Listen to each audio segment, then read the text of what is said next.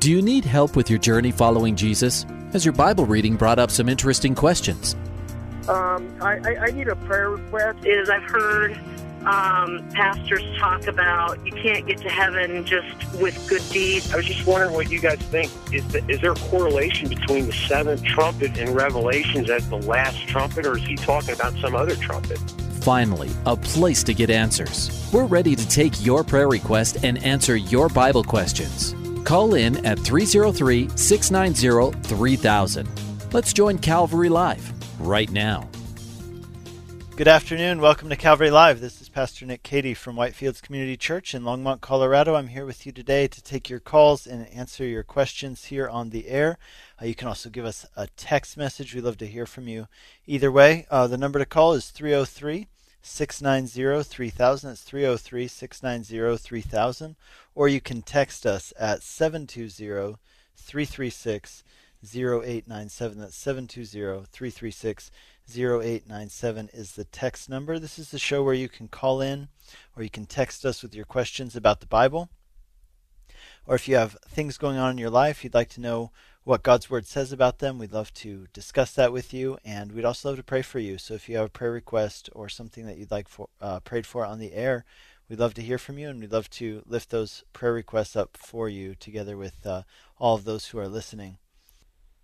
I want to say welcome to all of those of you listening in Colorado and Wyoming on Grace FM. We're on Grace FM broadcasting live from Cheyenne, Wyoming, all the way down to Pueblo, Colorado. So welcome to those of you who are tuning in live. We also want to welcome those of you who are listening on the East Coast on Hope FM in Pennsylvania, New Jersey, and Maryland, as well as those who are listening on Truth FM in Tennessee and into parts of North Carolina and Kentucky.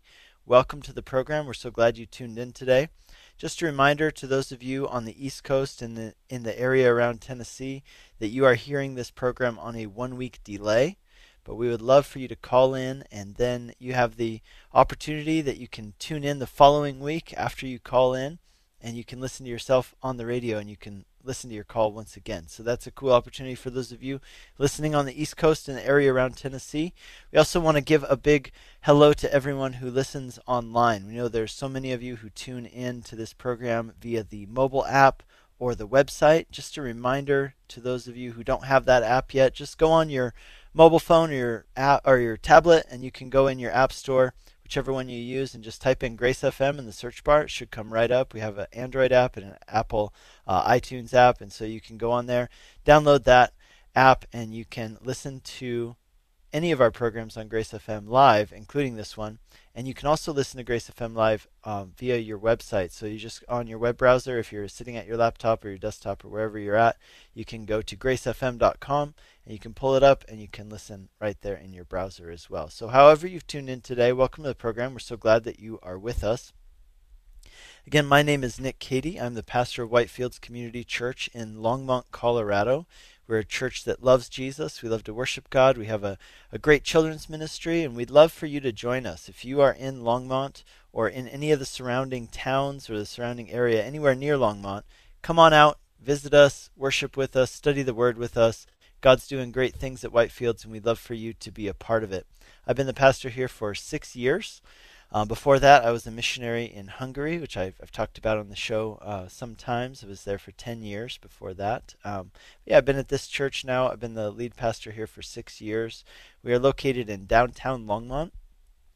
So if you're familiar with the city of Longmont, we are 1 block west of Main Street on Longs Peak Avenue. Our address is 700 Longs Peak Avenue, which is the St. Vrain Memorial Building, which is a historical building. It's a kind of the center of a lot of community events here in Longmont are centered in Roosevelt Park, and we're just on the edge of Roosevelt Park. We're on the northwest corner of Longs Peak and Kaufman. So the northwest corner of Longs Peak and Kaufman at 700 Longs Peak Avenue, just 1 block west of Main Street on Longs Peak Avenue. And we'd love for you to check us out. So check us out online, whitefieldschurch.com. That's whitefieldschurch.com. You can get directions, service times. You can also listen to some of our past messages. We're just right now in a series through the book of Romans. And this coming Sunday is our final study in Romans. We're really excited. We've been studying Romans since, I believe, May, might be June. I have to go back and check, but we've been studying Romans for several months. We've taken a couple breaks here and there, but we have been studying through this book, and it is a great study. It's Paul's kind of magnum opus of Christian theology, where he presents the gospel and he answers some frequently asked questions about things like the role of Israel in God's plan of salvation, as well as he answers how the gospel transforms all of our relationships. Just this past Sunday, we studied Romans chapter 15, the second half, and great study in Romans 15, because what he talks about there is something which applies to all of our lives. What he talks about in Romans 15 is interesting because he talks about how he has this goal in his life to go and share the gospel and be a missionally minded person. So that's the first thing we learn, is what it means to be missionally minded, just understanding the centrality of the gospel, that the gospel is not something we just hear once and believe and then move on to other things, but the gospel is something we need to be reminded of over and over and over and apply to every area of our lives. And then he moves on and he talks about his plans for the future. And this is the part of that section that really intrigues me about Romans 15. Because Paul's writing from Corinth, and he says, okay, here's my plan. I'm going to go and take this money that I've collected to Jerusalem. And then when I get to Jerusalem, I'm going to hand them the money, have a great time with them for a little bit, and then I'm going to hop on a boat, and I'm going to come hang out with you guys in Rome, and then I'm going to go to Spain and preach the gospel from there. And what's interesting is that we know exactly what happened to Paul after he left Corinth, because that's recorded for us in Acts chapter 20, verses 1 through 3. Well, there's 28 chapters in the book of Acts. And so we know 8 more chapters of what happened to Paul the Apostle, that he leaves Corinth, goes to Jerusalem, and he says in Romans, he says, pray that I will be received well in Jerusalem. And then he says, then I look forward to being refreshed when I come to you in Rome. Well, Paul goes to Jerusalem, and despite his prayers, despite the prayers of the people in Rome, Paul is not well received in Jerusalem. In fact, he's not even well received by the Christians there. They receive him with suspicion. And then he is not well received by the people who are not Christians either. And they kind of entrap him and accuse him of some stuff. They start a riot. He ends up getting arrested. He ends up staying in jail without charges, kind of being illegally held for several years there in Jerusalem. And so rather than going to Rome and then moving on to Spain, kind of as he planned, nothing goes according to Paul's plan. And I find that so interesting. But as you look at Paul's life, what you find is that even though nothing went according to his plan, he submitted his plans to God. So I think there's 2 things in there that we want to know. One is, it's a good thing to make plans. The Bible actually says some pretty harsh things against people who don't make plans. So we should make plans, but we should always submit the outcome to God. And when life takes a turn, we got to remember God's providence and God's promises, and we keep in mind that our goal, we should focus more on how we live this life than where we are in life geographically or in our stage in life. So just a great study this past week in Romans chapter 15. I'm still kind of, on that spiritual high of studying that message and thinking through those things. And this coming Sunday, we'll be looking at chapter 16, the final chapter in the book of Romans, and then we're going to move on to our Advent study, which is called Joy to the World. So all that to say, we'd love to have you join us at Whitefields Community Church. If you're in the area, check us out online, whitefieldschurch.com, or join us on Sunday morning at 10 a.m.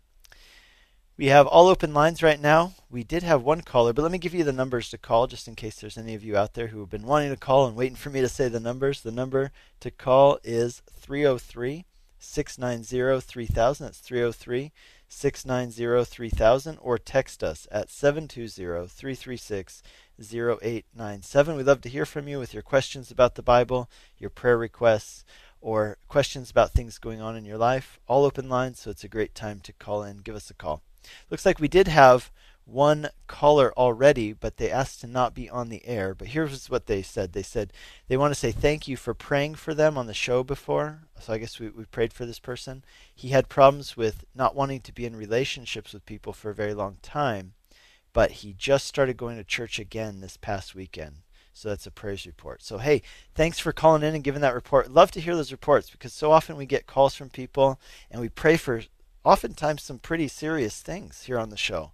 And it's always great to hear those reports of how God has answered those prayers and how God's working in your life. So, hey, praise the Lord. Glad to hear that you're taking those steps out into the water and getting back into church. And I pray that that would just be a blessed thing, that you would grow through it. And I pray that God would protect you from getting hurt. But I also want to tell you that we think about Jesus, that he came to this world and he got hurt.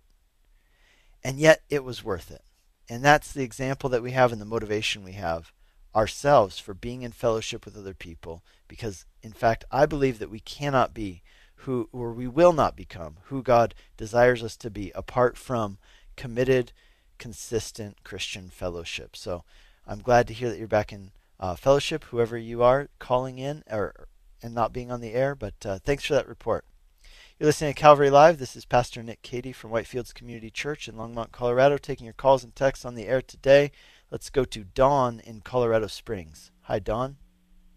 How you doing? Hey, Pastor. Good afternoon, sir. How are you? I'm doing great. What's up? Good. Hey, Nick, my question was this. A couple of weeks ago back on the show, you had a guest, and you guys got into a little bit about differences in religions. And you had mentioned that the biggest difference between Christianity and all other religions is the grace that we experience through the death of Jesus on the cross, through Jesus Christ. Yeah. And Jehovah's Witnesses came up. And I was just wondering why Jehovah's Witnesses don't experience that same grace that we get, because I have a friend at work who is a Jehovah's Witness, and there seems to be a lot of similarities. Mm-hmm. But I was just curious why they don't experience the same grace of Jesus that we do. Yeah, and so what I said in that time, you're absolutely right. So grace. So I would say the means of salvation and the person of Jesus. These are the two big issues that separate, like what we'd say, Christianity from.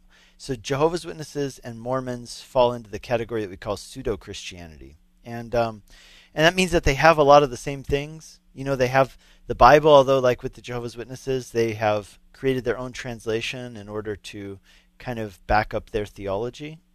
So their theology is really a big issue. And I think that's really important that we understand this. That sometimes I think in our day and age, there's been this kind of backlash against scholasticism and all that, where we say, hey, I'm not into theology, I'm just into Jesus. But let me tell you, it is impossible to talk about Jesus without theology. Everybody has theology, whether you are a atheist even or an agnostic, everybody has theology. So theology absolutely matters too. Doctrine is very important. So when it comes to Jehovah's Witnesses, that's really the issue. It's those two things. Number one, that they have a different doctrine of Christ. And number two, that they have a different means of salvation.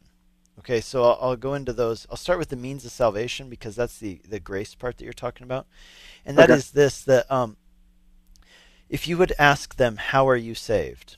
They would not say, I'm saved purely by grace alone through faith alone. These great Reformation solas, the alone statements of the Reformation that state how we're saved, right? So we would say we're saved by grace alone, through faith alone, through Christ alone. So there's 3 out of the 5 Reformation solas just in that one statement. And so what that means is that we believe that the only thing that we contribute to our salvation is our sin. So we do not by any means save ourselves. Our good works do not contribute to our salvation. We don't earn it. They are not prerequisites for our salvation. Now, on the other hand, Jehovah's Witnesses would say opposite of that. They would say that in order for us to be saved, we have to earn it. Now, just real quickly, a little bit of Jehovah's Witness doctrine on heaven. Here's what they believe. They believe that everybody will be saved in the new heavens and the new earth, but 144,000 of the most elite will experience kind of the true, what you think of when you think of heaven. Like they will experience the presence of God eternally. And so there's kind of 2 stages. They believe that everybody will experience new heavens and the new earth, but 144,000 will go to heaven. And now that's changed over time. Originally they said only 144,000 would be saved, but that's hard to justify when your organization now has over 144,000 followers. So, Right. yeah, so they changed that doctrine. So now, and so in that is also different, right? So they would say, really, you don't have to do anything to be saved. They have a kind of form of universalism that says everybody gets saved no matter if they believe or not, or no matter, no matter if they've received God's grace or not. On the other hand, then, if you want to go to heaven, and you want to be part of that 144,000, that is something that you have to earn through different various religious works and deeds and serving the church and doing evangelism and things like that. So their means of salvation is radically different than Christianity. Right. The other part is Jesus. And this is a pretty important point because so Jehovah's Witnesses are actually, like in theological terms, we would refer to them as Neo-Arians. Now, they're not the only Neo-Arian group, but what that means is that in 325 AD, there was the first ecumenical council. It was called the Council of Nicaea. And the Council of Nicaea gathered for a few purposes, but the main purpose was because there was a teaching being spread by a guy named Arius. And Arius was teaching that Jesus wasn't actually God, but that he was kind of a sub-God in a sense, like a God in a small g, but not actually deity. So that he was a created being, and that affects a lot of things about how you view salvation. In fact, I have one really good call that I was hoping, or one text message that I was hoping to answer later in the show, which is from a Neo-Arian person who called a few weeks ago, and I told him I'd get back to him. But his question was, why is it even essential that Jesus be God in order for us to be saved? And I have a good answer for that, but I don't want to get bogged down in that right now. I just want to say this, that's the other thing. They don't believe that Jesus is a fully God. They believe that he's a created being. I see. Okay. Well, I appreciate those answers, and I'll be looking forward to you answering that text message later in the show also. Yeah, I hope I will make sure I get to it. You know, I will say one last thing. I think there are a lot of really sincere Jehovah's Witnesses, and I'll tell you where Jehovah's Witness beliefs differ from like Mormon beliefs, and that is that Jehovah's Witnesses at least began from the point of the fact that they believed the scriptures and they were trying to believe something according to the scriptures. Whereas Mormons, it seems like the scriptures are really, really secondary to what they believe, or maybe even tertiary, like peripheral to them. So anyway, that's the only thing I would say is that I think there are a lot of people who get into the Jehovah's Witness faith because they want to believe the Bible, and unfortunately, once you get into it, though, they often take the Bible out of your hands, which I think should also be a big red flag. That they really encourage people to read their interpretation of the Bible through their magazine, Watchtower magazine, and Awake, the two magazines. But that's what's so odd about it, is that they started out as a Bible study group. They got into some heresy, which is interesting because that heresy is, like I said, that heresy goes all the way back to 325 AD, the very first council of the church, where they determined based on the scriptures that was not scriptural. But it's so interesting that a movement that started off as a Bible study movement has now taken the Bible out of the hands of their people in order to promote their doctrine. So anyway, Don, I digress. God bless you. You did not. Thanks you were very informative, and I appreciate it. Oh, I'm glad. Thanks, Don. God bless you. All right, you too, Nick. God bless. Have a great night. Bye-bye. You're listening to Calvary Live. This is Pastor Nick Cady from Whitefields Community Church in Longmont, Colorado, taking your calls and texts on the air. Let's go to Corey in Baltimore, Maryland. Hi, Corey. Welcome to the program. Corey, are you there? Hello? Hi, Corey. Can you hear me? Yes, sir, I can. Great. What's your question? My question was, where did God come from? I feel God, and I know He's there. My faith is so strong right now.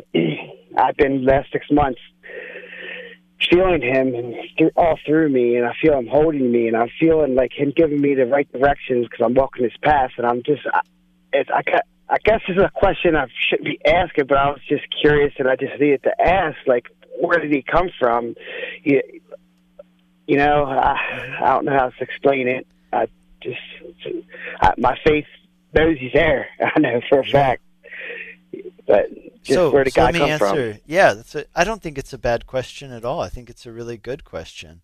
And the answer is that God is the uncreated creator. So God has no origin. In other words, like he wasn't created. There was never a time when God was not. Now that's kind of hard for us to wrap our minds around, right?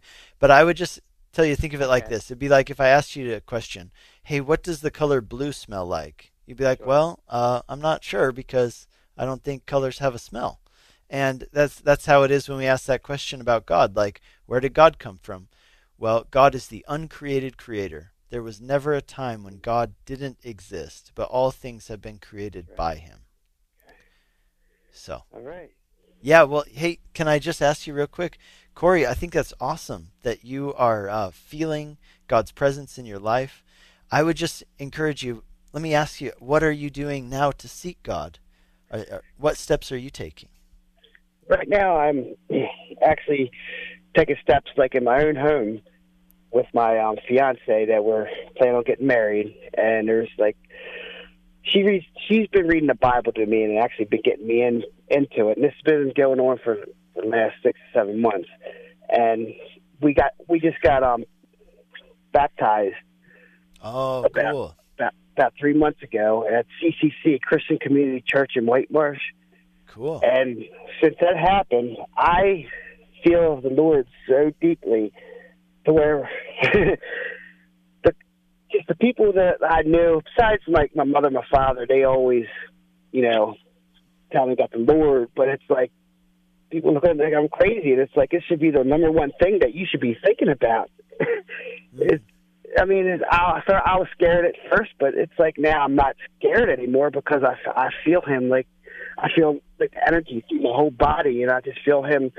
I don't, hear his voice, but I just feel him touching me. It could be him or the angels. I don't know. Something is inside me to where I'm walking that path, and I have thanks for everything in the world, for my breath, my plumbing, my roof over my head, for the simplest things in life.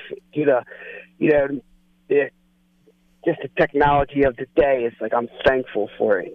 That's good, man. Hey, you got a Bible? Yes. Okay. Not in front of me, though. No. I'm just asking. Do you have a Bible in general? Are you reading it? I want you to, because what I want to see for you, Corey, I want to see you get rooted and grounded. That's what one of the Bible verses says in Colossians. He says, I want you to be rooted and grounded in your faith. Think about like a building with foundation or a tree that has roots that go deep that you don't see.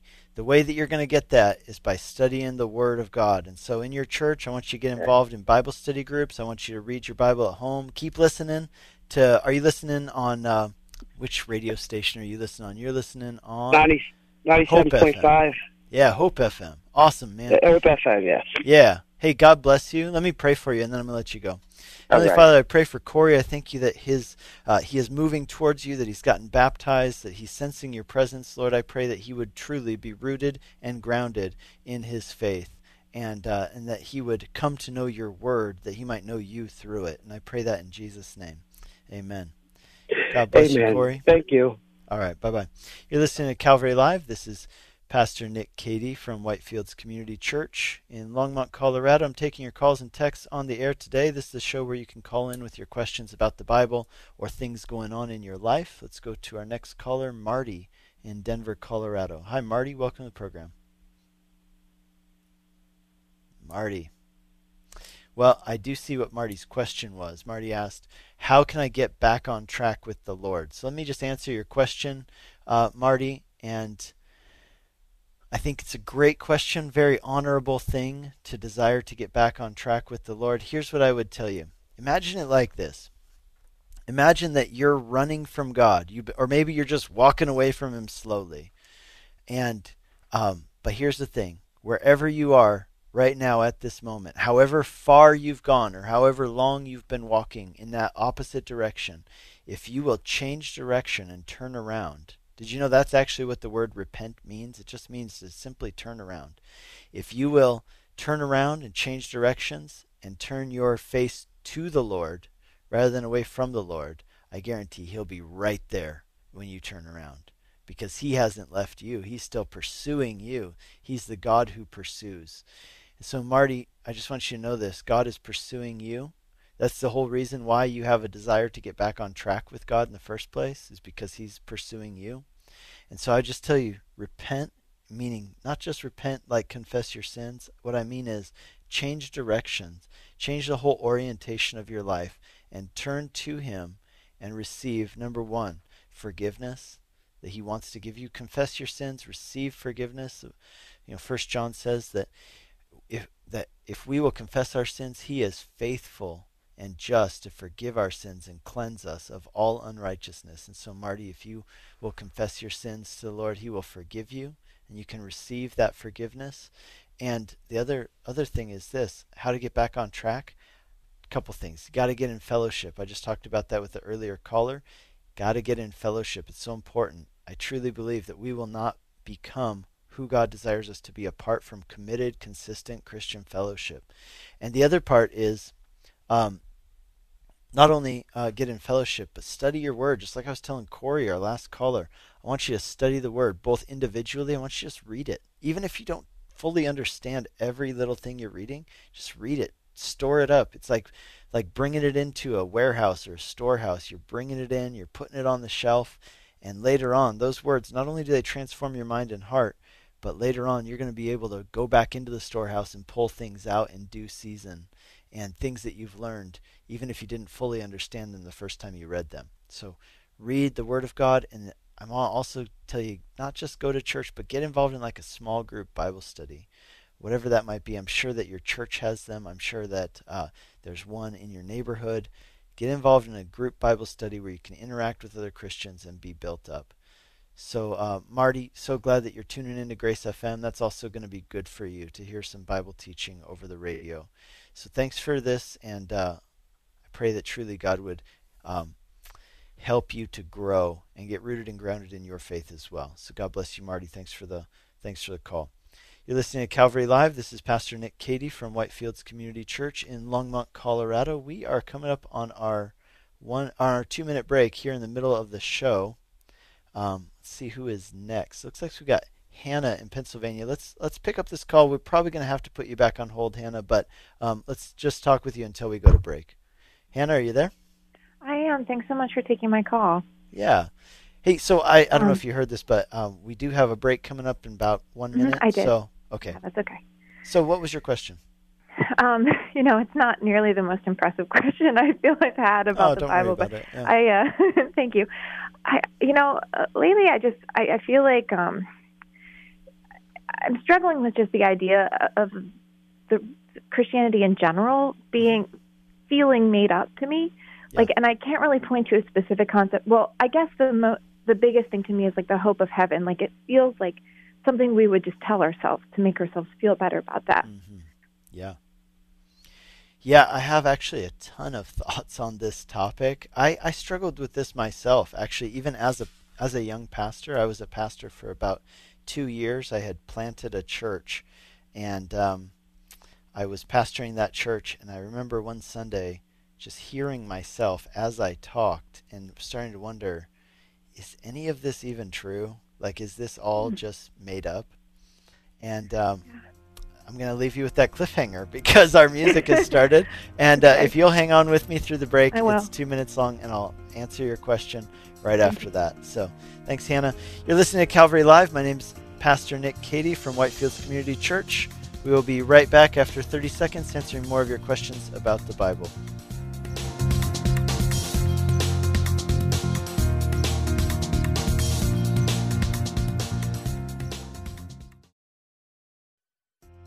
Welcome back to Calvary Live. Give us a call at 303-690-3000 or text us at 720-336-0897.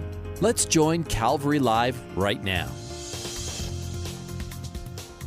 Calvary Live, this is Pastor Nick Cady taking your calls and texts on the air today. This is a show where you can call in with your questions about the Bible or things going on in your life, prayer requests. We'd love to hear from you and pray for you. The number to call, 690-3000. It's 303-690-3000, or text us at 720-336-0897. While I've got you here, let me just take the opportunity to invite those of you in the Longmont, Colorado area to join us this Sunday or any Sunday at the church I pastor, which is called Whitefields Community Church. We meet at 10 a.m. in downtown Longmont, just one block west of Main Street on Longs Peak Avenue, just right on the northwest corner of Longs Peak and Kaufman. You can get directions, information, listen to previous messages, all on our website, whitefieldschurch.com. That's whitefieldschurch.com. Now I want to go back to our previous caller who we were talking to before the break, who was Hannah in Pennsylvania. Hannah, thanks for holding. Yeah, thank you. Yeah, so what we were talking about is you're saying that it almost seems you've been struggling with wondering, are some of the things in the Bible just kind of like there to be, kind of even what the communists called, the opiate of the people, right? Just to kind of make us feel better. And, so you had mentioned, did you say particularly there was one doctrine that was... Well, the idea of heaven. Heaven, yeah. Okay, so I have so many things, it's almost hard to know where to start. I'll tell you my story first. So I had told you before the break, there was a time when I was even a pastor where I started to even doubt, is this stuff made up? Is this for real? And what happened during that time is I realized that a lot of my faith was based on things that I had heard. And I think it's actually pretty normal that these are kind of stages that you go through in faith. And I'll explain what I mean. When I first became a Christian, I was like, voraciously reading and listening and soaking everything up, like a sponge. Everything that I heard, whether in church or in books. But after a few years, it almost felt like, I had the facade of looking like a Christian and feeling like a Christian. But I started to really doubt that I actually believed those things for real. Like I knew a lot of answers to stuff. I knew what the Bible said. But then I began to wonder, do I actually believe that? And at the time I didn't realize it, but as I've gotten older and as I've talked to other people, I've now come to believe this is actually an important stage in faith. And I believe it's called what we call like a crisis of faith, where you start to actually say, okay, all these things I was taught that I just believed because I was told them, do I really believe them? Are they really things that I know and believe?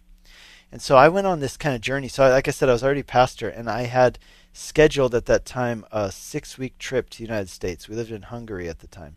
So I had the 6-week trip. We never took trips that long, but we took the 6-week trip, and it couldn't have come at a better time because I was like, God, I don't even know if I even believe in anything. Like, I don't know if I'm a Christian, and if I'm not a Christian, well, then I should definitely not be a pastor, and maybe I need to step down and find a different career or something. So we went and we stayed at this house in Carlsbad, California. We stayed in somebody's backyard. They had like a pool house, and we stayed in it, just one room with my wife and I. And I just remember I spent that time thinking, maybe doing a little more thinking even than praying, because I wasn't even sure if I believed in God at that point. And here's what happened. I felt like what happened is I had to kind of strip things down. Like think of a house, like when you strip it down to the studs or even down to the foundation. I felt like I had to strip things all the way down to the foundation, just to the question of, okay, number one, do I believe in God? And I couldn't shake the fact that, yes, I believe in God. Like I look at the systems in this world, the systems in our body, the biology and chemistry work, and I can't deny that there's a designer and a creator. And from there, everything seemed to build upon itself. If there is a designer and a creator, well, then it would make sense that he would want to communicate with us. It would make sense that if he is loving, which it seems that he is from even just observing nature, right? He causes the rain to fall on the wicked and the good alike. He's a good God who provides us with everything we need so that we have food and air and all these things. Well, it makes sense that he would want to reach out to us. It would make sense that he would want to save us if we needed saving. And then you look at the world and you say, wow, there's all these wrong things. Well, clearly, not only is there evil in the world, there's evil in me. And so, just one by one, it was almost like, you could say you took apart the house, and it was almost like from the foundation up, rebuilding that house brick by brick. And what was interesting is that I ended up with what I would say is maybe a thinner but more robust faith, because it was my faith. and it had been critically assessed.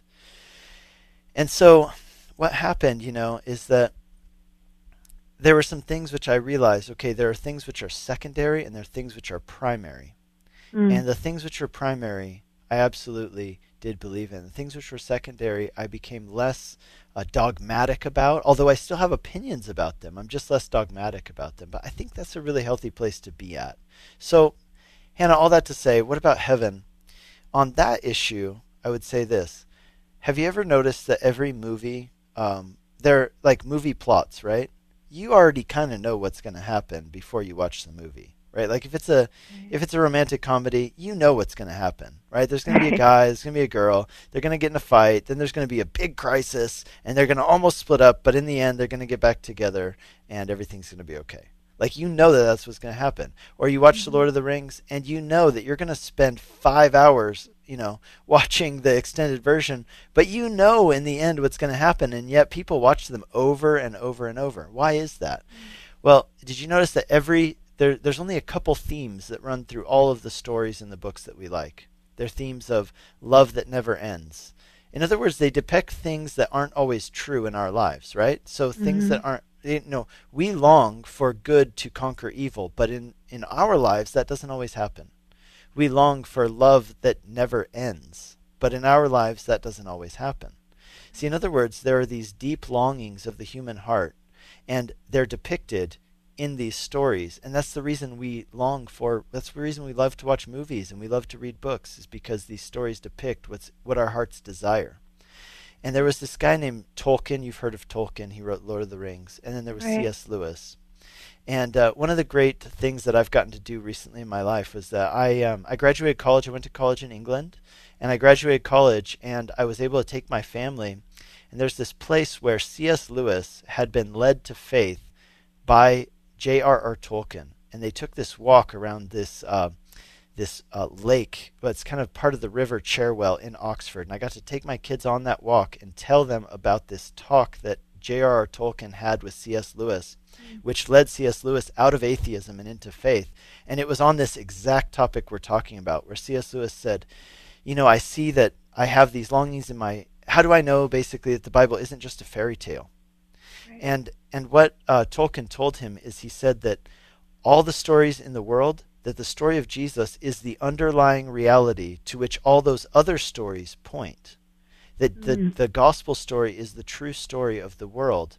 And he said, because in the gospel you have everything that you long for everywhere else. You have, life that never ends, love that never ends. You have, sacrificial love that conquers death. And you have victory snatched from the jaws of defeat. And he says, don't you see that the gospel story encompasses all of those things, because it's the true story of the world, and the proof of that is that Jesus rose from the dead, and that is a historically verifiable, as far as we can verify facts historically, that is one that we can say is likely almost 100% that it actually happened. And if it did happen, then it proves that the story of Jesus is the true story of the world. My point with all that is to say this: the fact that you long to go to heaven, and the Bible says that there is a heaven, doesn't mean that the Bible is just trying to placate you or trying to make you feel better. What it means is that that's the true story of the world, and the reason your heart desires it in the first place is because that is what you were made for. But of course we've been fallen, and we desire to get back to that place where things are the way they were meant to be. So it's a very long answer, but I would just tell you that your hope in heaven, and the fact that the Bible points us to heaven, it isn't just a pie in the sky, feel better and everything's going to be okay type of thing. It's actually something that's rooted in history. It's something that our hearts long for, because it is the true story of the world. So thank you so much. Yeah. I just did a funeral this past weekend for my uncle. It was the first time I've done a funeral for a family member. And that was exactly what I talked about, was that we all desire something greater. And that isn't because we just want to feel bad about our mortality, or we want to feel good about our mortality. It's because there is an underlying reality, and the reason we desire it is because we were made for it. So I hope that helps answer your question. It really does. Thank you so much. Awesome. God bless you. Bye-bye. You're listening to Calvary Live. This is Pastor Nick Cady from Whitefields Community Church taking your calls and texts on the air today. Let's go to Harry in Baltimore, Maryland. Hi, Harry. Welcome to the program. Harry. I don't know if Harry's there anymore, but Harry had a really good question, and I have it written out here for me. And so I'm going to answer that before we go on to our next question. But Harry, if you come back to the phone, I would love to continue talking with you. Here's Harry's question. Harry's from Baltimore. He says this: the Bible seems to dictate that if you're a slave, or even a minority of some sort, that you should remain as such. What should a modern-day Christian do about unfair treatment of minorities, oppression, racism, etc.? Harry, you have touched on something I'm very passionate about. Thank you for this question. Now, perhaps, Harry, you're referencing this verse in 1 Corinthians chapter 7, which says this: were you called while a slave? Do not be concerned about it, for if you were made free, then rather use it. For he who is called in the Lord while a slave is the Lord's freed man. Likewise, he who is called while is free is Christ's slave. You were bought at a price. Do not become slaves of men. Brethren, let each one remain with God in the state in which he was called. That's 1 Corinthians 7. Okay, so Harry, your question. Does the Bible say that if you are in a oppressed situation, for example, that you should just accept it and not try to change it? No, I don't believe that's the case, and I'll give you a few reasons. There's a situation in Philemon, really short book in the New Testament. Paul wrote it when he was in house arrest in Rome. Philemon, here's what happened. There was a guy who had a slave. That slave escaped and came to Rome, which makes sense, right? The slaves would come to the big city where you can be anonymous and kind of blend in. And he somehow met Paul. So he was part of he obviously did become a Christian. And what's weird is that Paul actually knew the slave owner from his travels before. And so you can imagine this weird situation he's in where he meets this escaped slave and he says, "Oh, where are you from?" And he says, "Oh, I'm from this town." And he's like, "Oh, I know some people in that town." And he goes, "Oh, really?" And Paul's like, "Yeah, I know this guy, for example, named Philemon." And he says, "Yeah, that's my master, and I ran away." And so Paul writes this letter and he says, "Hey, Philemon, check it out. Onesimus, your slave, has escaped." And he says, "I'm sending him back to you." But here's what he says. He says, "I'm sending him back to you, but I don't want you to receive him as a slave. I want you to receive him as a brother." You see, the whole New Testament, and actually the Old Testament too, undermines the whole institution of slavery in the way that we think about it in our society. Now, some people would be like, but doesn't the Bible say, like, hey, slaves, obey your masters? Yes, but you got to understand, when we talk about slavery in North America, and the way it was practiced, or South America, the slavery in the Americas was very different than the slavery that was practiced in the Roman Empire. Slavery that was practiced in the Roman Empire in the ancient world was really what we would call indentured servitude. This is where you go to work for somebody for a defined period of time, so it might be 7 years. In the Old Testament, it was 7 years, and after 7 years, you had to be set free. And that was for the purpose of paying off a debt or getting out of poverty. You know, if you were a poor person, you could say, hey, I'm just going to go, I want to work for this wealthy person who lives down the way, and that person's going to feed me and clothe me and take care of me, and I will be their servant. That's probably a better way for us to think about it in our modern English vernacular. Now, here's what's interesting. The New Testament actually lists what we call, so the North American version and South American version of slavery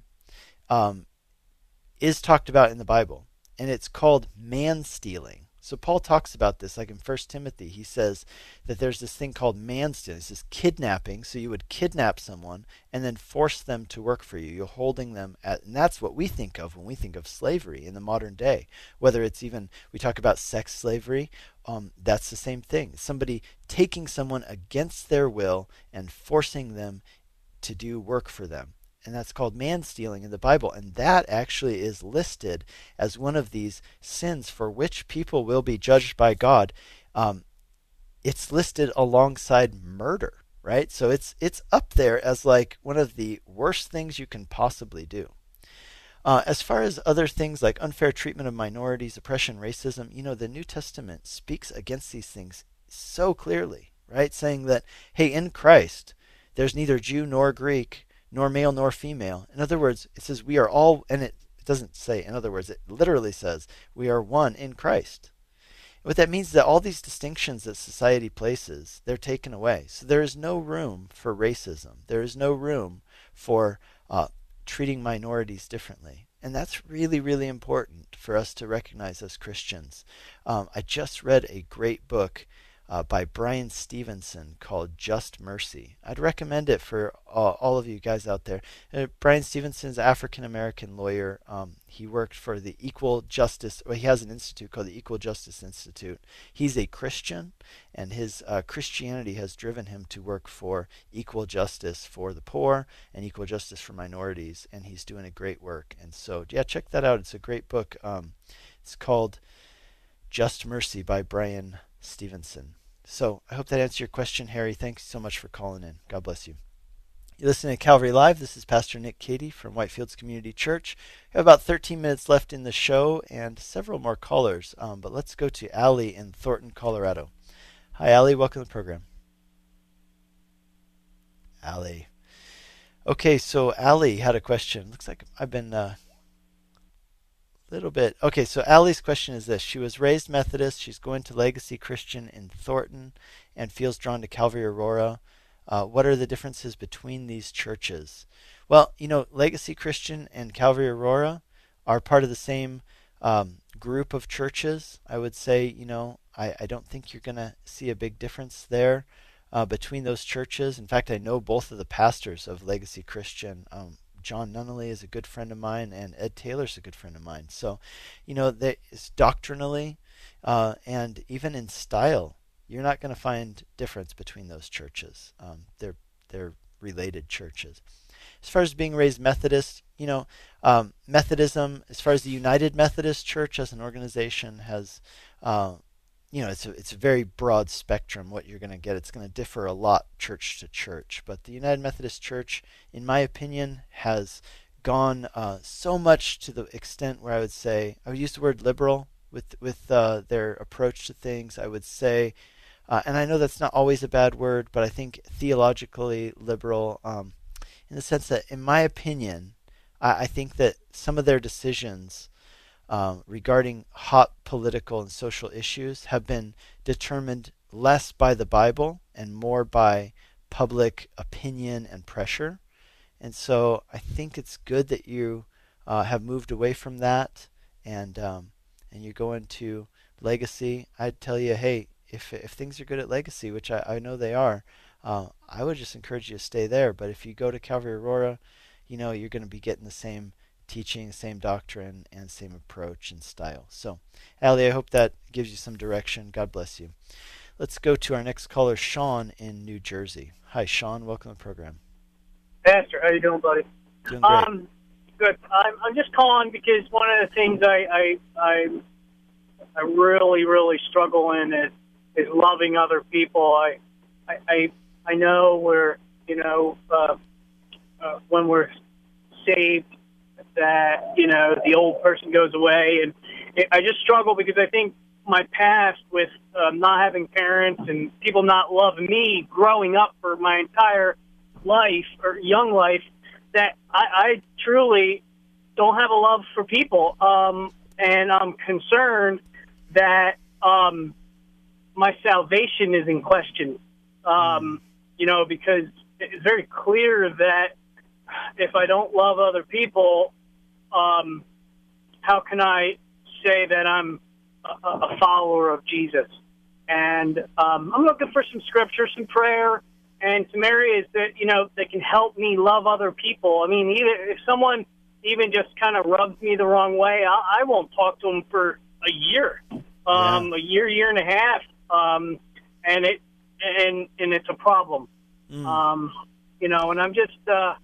It's an area that I can't talk to my pastor about. It seems like it's an area that my wife is very aware of it.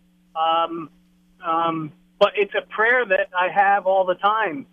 And when these opportunities come up to love, I choose to take the easy route and my past habits route and just walk away and say, I don't need you around, I don't need to love you. And I'm just generalizing. It could be anybody. Not my kids or anything like that. It's just it's strangers, people I know, friends. It could be anybody that I feel that way about. Oh, well, Sean, hey, the first thing I'd want you to know is that it sounds like you have a great deal of self-awareness. And I think that's so important. Sounds like you really understand where you're at and some of the factors that have led to this, and you can see yourself doing these things. That's so important because so many people who struggle with things like this, they don't even see it. And so that I think that's really good. But here's the other thing I would tell you, and I hope this encourages you. The work of the Holy Spirit in our lives is to help us. He's called our helper, and he helps us to remember what Jesus said. He helps us to do what God has called us to do.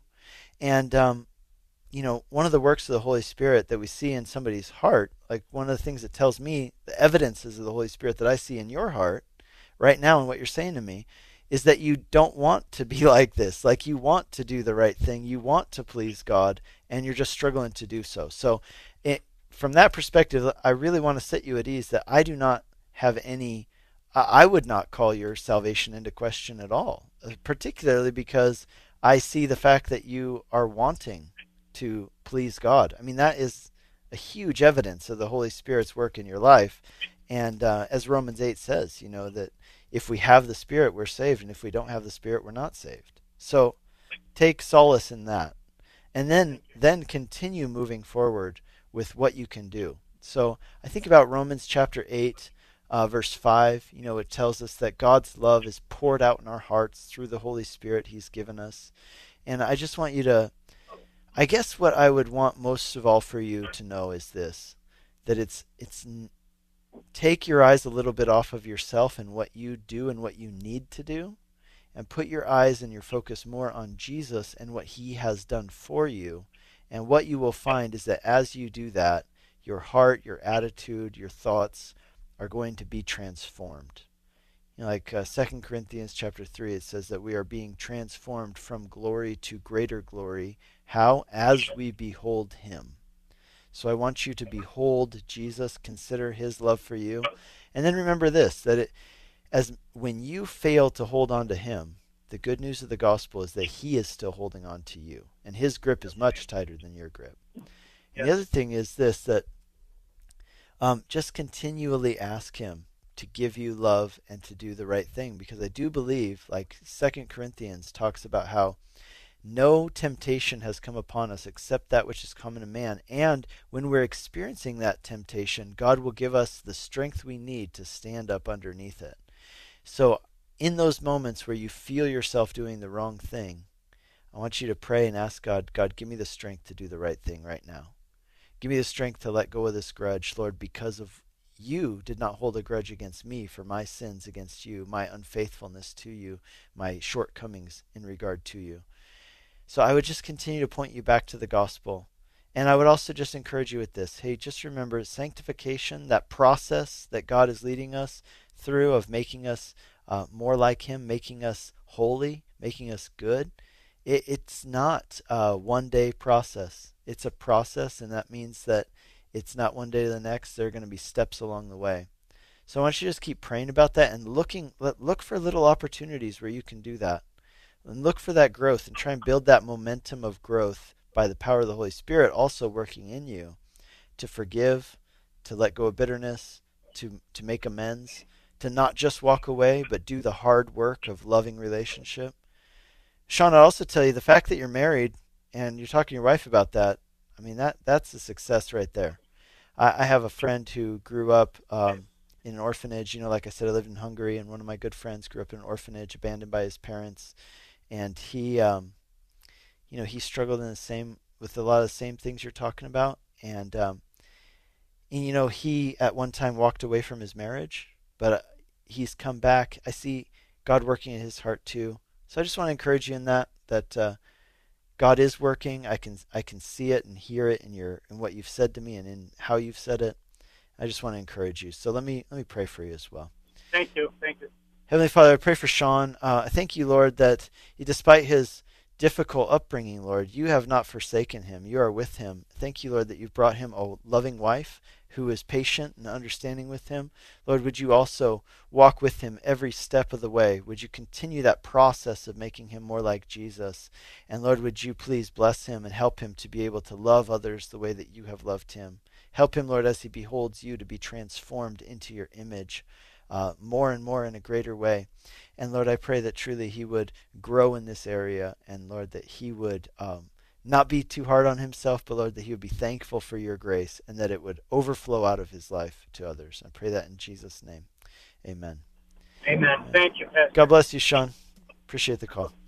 You're listening to Calvary Live. We have about 4 minutes left in the show, and I told one of our callers earlier, and I absolutely intend to get to it, so I'm going to use my last, it's actually 3 minutes, to answer this question for you. Why is it important that Jesus be God in order for us to be saved? Okay, so here's what I'll tell you. I recently read a man named Torrance. He's a theologian, and he talked about this very topic, and it really inspired me. So here's what he said.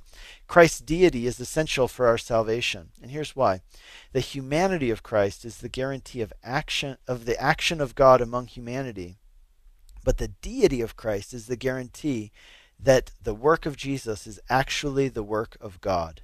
In other words, in Jesus, the way that we know the love of God is through Jesus. If Jesus is not actually God, then we're talking about a different love than the love of God. But to know the love of Jesus, if Jesus is God, means that we know the love of God itself. Another point here is this, that if Jesus is not God, well, then that changes the message of the cross. It means that God himself didn't come to save us, but that he sent a second party to do it for us. But if Jesus is God, then that means that God himself saves us. And here's why that's important. Only God can forgive sin because it's God against whom we have sinned. And what the deity of Jesus means is that the actions of Jesus for us, the cross, was actually the action of God towards us. And that's really important. So that's why it matters. We were talking earlier about Neo-Arianism, and we were talking about Jehovah's Witnesses, for example, who do not believe that Jesus is fully God. As the Creed says, the Nicene Creed, very God of very God. And so we believe as Christians that Jesus was fully God and fully man at the same time. And it's in both his humanity and his deity, both of them were essential for him to be able to save us. In his humanity, because in his human life, he fulfilled all the righteous requirements of God on our behalf. That's what it says in Romans chapter 8, verse 3. But then as being God, he was able to save us because his actions, his saving actions, are the actions of God. And truly, salvation is not salvation unless it is the work of God. So I hope that answers that question. I found it pretty interesting talking about why it was so important that Jesus be God. You've been listening to Calvary Live. This has been Pastor Nick Cady from Whitefields Community Church in Longmont. So good to pray with you and talk with you on the air today. God bless you. I'll be with you again next week. Bye-bye.